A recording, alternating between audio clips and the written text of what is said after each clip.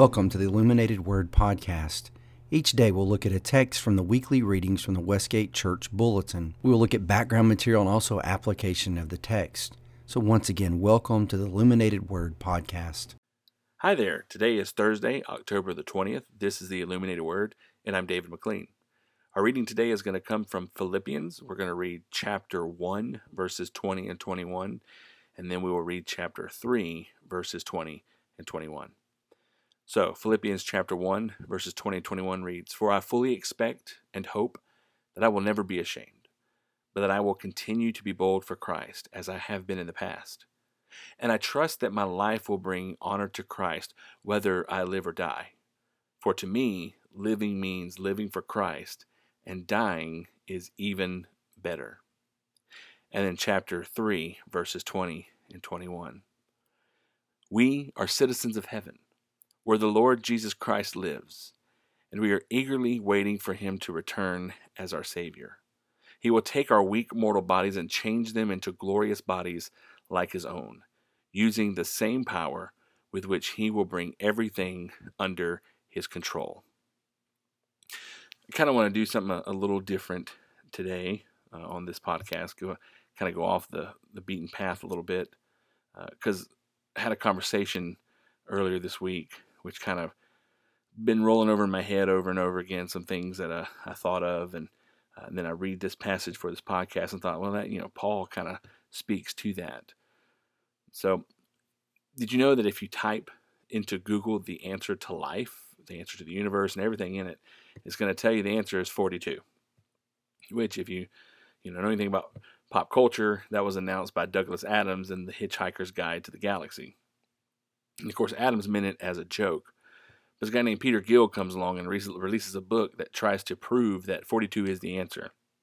He says, for example, Queen Victoria's husband, Prince Albert, died at age 42. They had 42 grandchildren. Their great-grandson, Edward VIII, abdicated at the age of 42.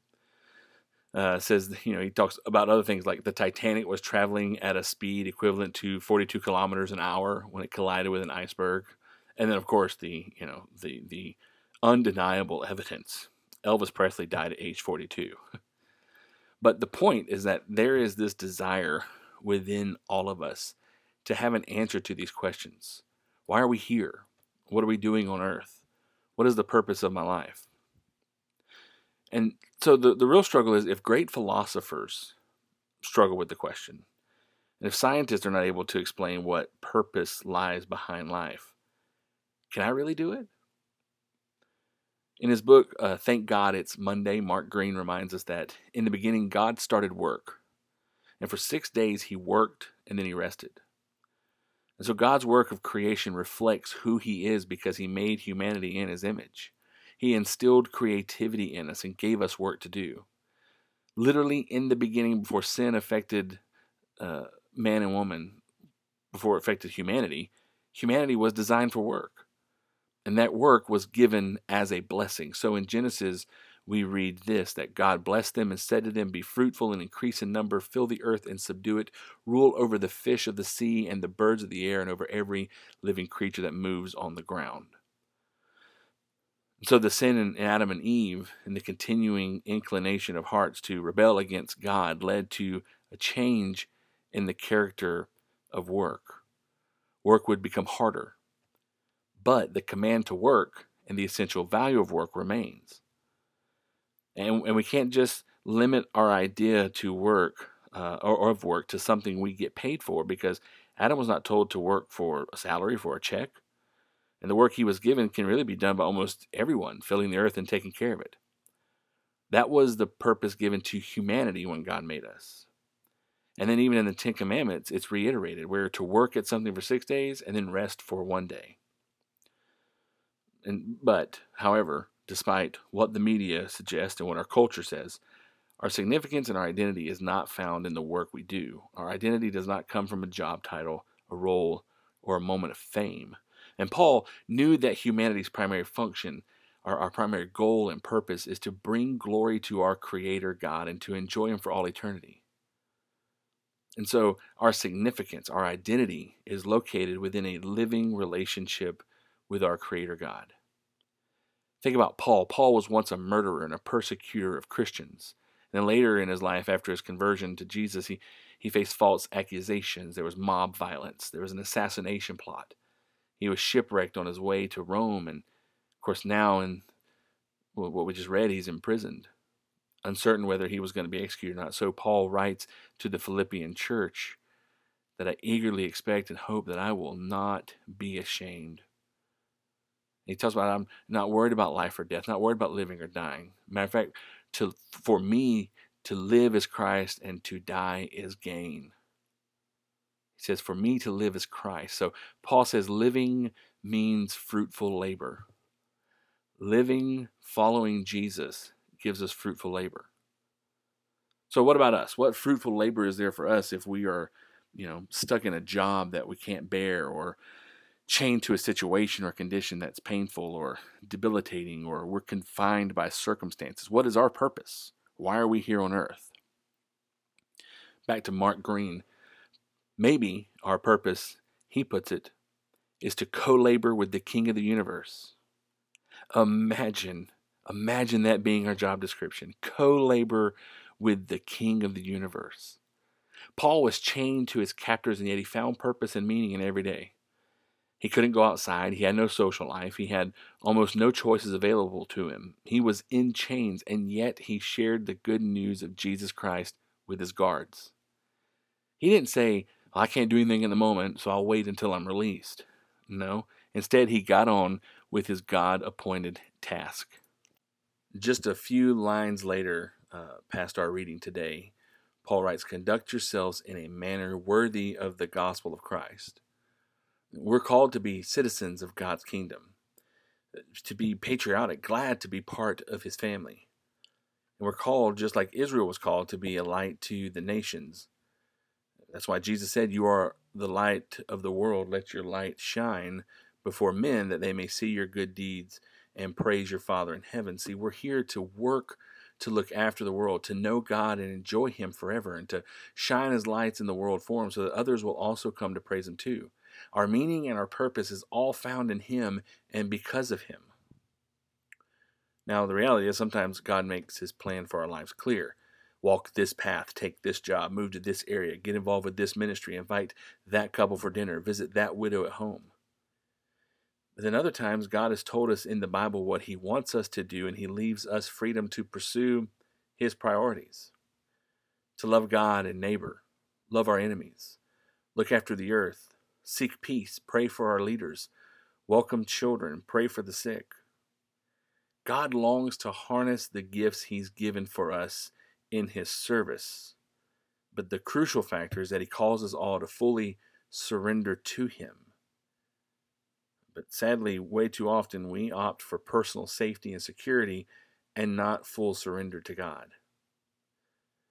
Mark Twain, in his book, For What It's Worth, seems to be anticipating some future regret, and he warns, 20 years from now, you will be more disappointed by the things that you didn't do than by the ones that you did do. So throw off the bowlines, sail away from the harbor, catch the trade winds in your sails, explore, dream, discover. You talk about a boat. A boat is safe in the harbor. But as long as it stays in the harbor, it's not fulfilling its purpose. It's not fulfilling its job. It has to be taken out. And yeah, it's more dangerous out in the water, out in the ocean, than it is a harbor. But that's where it belongs. That's where its purpose is fulfilled. Sometimes God takes and uses the hard, painful, messy situations in which we find ourselves, and he uses them to actually bless others and to draw us closer to him. I think about the Old Testament story of Daniel. Daniel wanted so bad to be in Jerusalem. Early on in life, his world was shattered when the Babylonian army carted him and many others off to Babylon, where he was forced to live amongst a foreign people with a different language, different gods, different food, different culture. Sometimes we may have found ourselves in situations that we never would have chosen to be in, asking, why am I here? Where is God? What's he doing? What are his purposes in this situation? Daniel and his friends, they poured themselves into the experience. Even though they didn't want to be there, but they did what they had to do, and they were often aware of God at work. And folks, today, just as then, God is at work in our circumstances. And so if we find ourselves living in a second choice world, a world that we would not have chosen for ourselves, like Daniel, it can be precisely such a place in which we discover what matters and what does not. Sharing the journey with others, making friends and being a friend helps immensely. And if we live in this second choice world for a long time, God will offer us many opportunities to build our lives on solid foundations. And those foundations will be built through prayer and relationship with God. And when we see people go through tough situations that they would have never chosen, if we go through them with God, then our lives will reveal something of God's grace. A life well lived in tough circumstances will point to God. And it's just as much an opportunity for the gospel as being given a chance to take a high-profile job. Scripture tells us that every Christian is called to be salt and light. We're sent to go into the world to make new disciples, to be ambassadors for Christ, to be his witnesses, to live for him. Ultimately, that is what our life is all about. Often we find ourselves beaten up by our situation instead of built up by it, until weeks become months and months turn into years, and one day you're looking back on a life of deep, intimate, gut-wrenchingly honest conversations you've never had. Great, bold prayers you never prayed. Exhilarating risks you never took. Sacrificial gifts we never offered. Lives we never touched. And then we're sitting in a recliner with a shriveled soul and forgotten dreams. And we realize there was a world of desperate need and a great calling that God has called us to be a part of something bigger than ourselves. One day we might see the person that we could have become but did not because we didn't follow our calling. We never got out of the boat. We may not have said we were ashamed, but our lives said differently. That we did not declare or live boldly for Christ, but instead we opted for safety and security. The purpose of life, the answer is not 42. The answer is found in a relationship with the God who made us, the God who loves us, and the God who sent his Son, Jesus, to rescue us. Our search for meaning and purpose is found in Christ alone. But we also need to be prepared to work out our calling within our changing situations. Thank you for listening, not just today, but each time you listen to the Illuminated Word. Our hope is that this podcast encourages you each time. Maybe you learned something new you didn't know before, but that it would encourage you to continue living your faith as you move throughout your day. And of course, our prayer is also that you would see opportunities that God has opened for you each day to be a blessing to those around you in some form or fashion. And until next time you listen to the Illuminated Word, have a blessed day.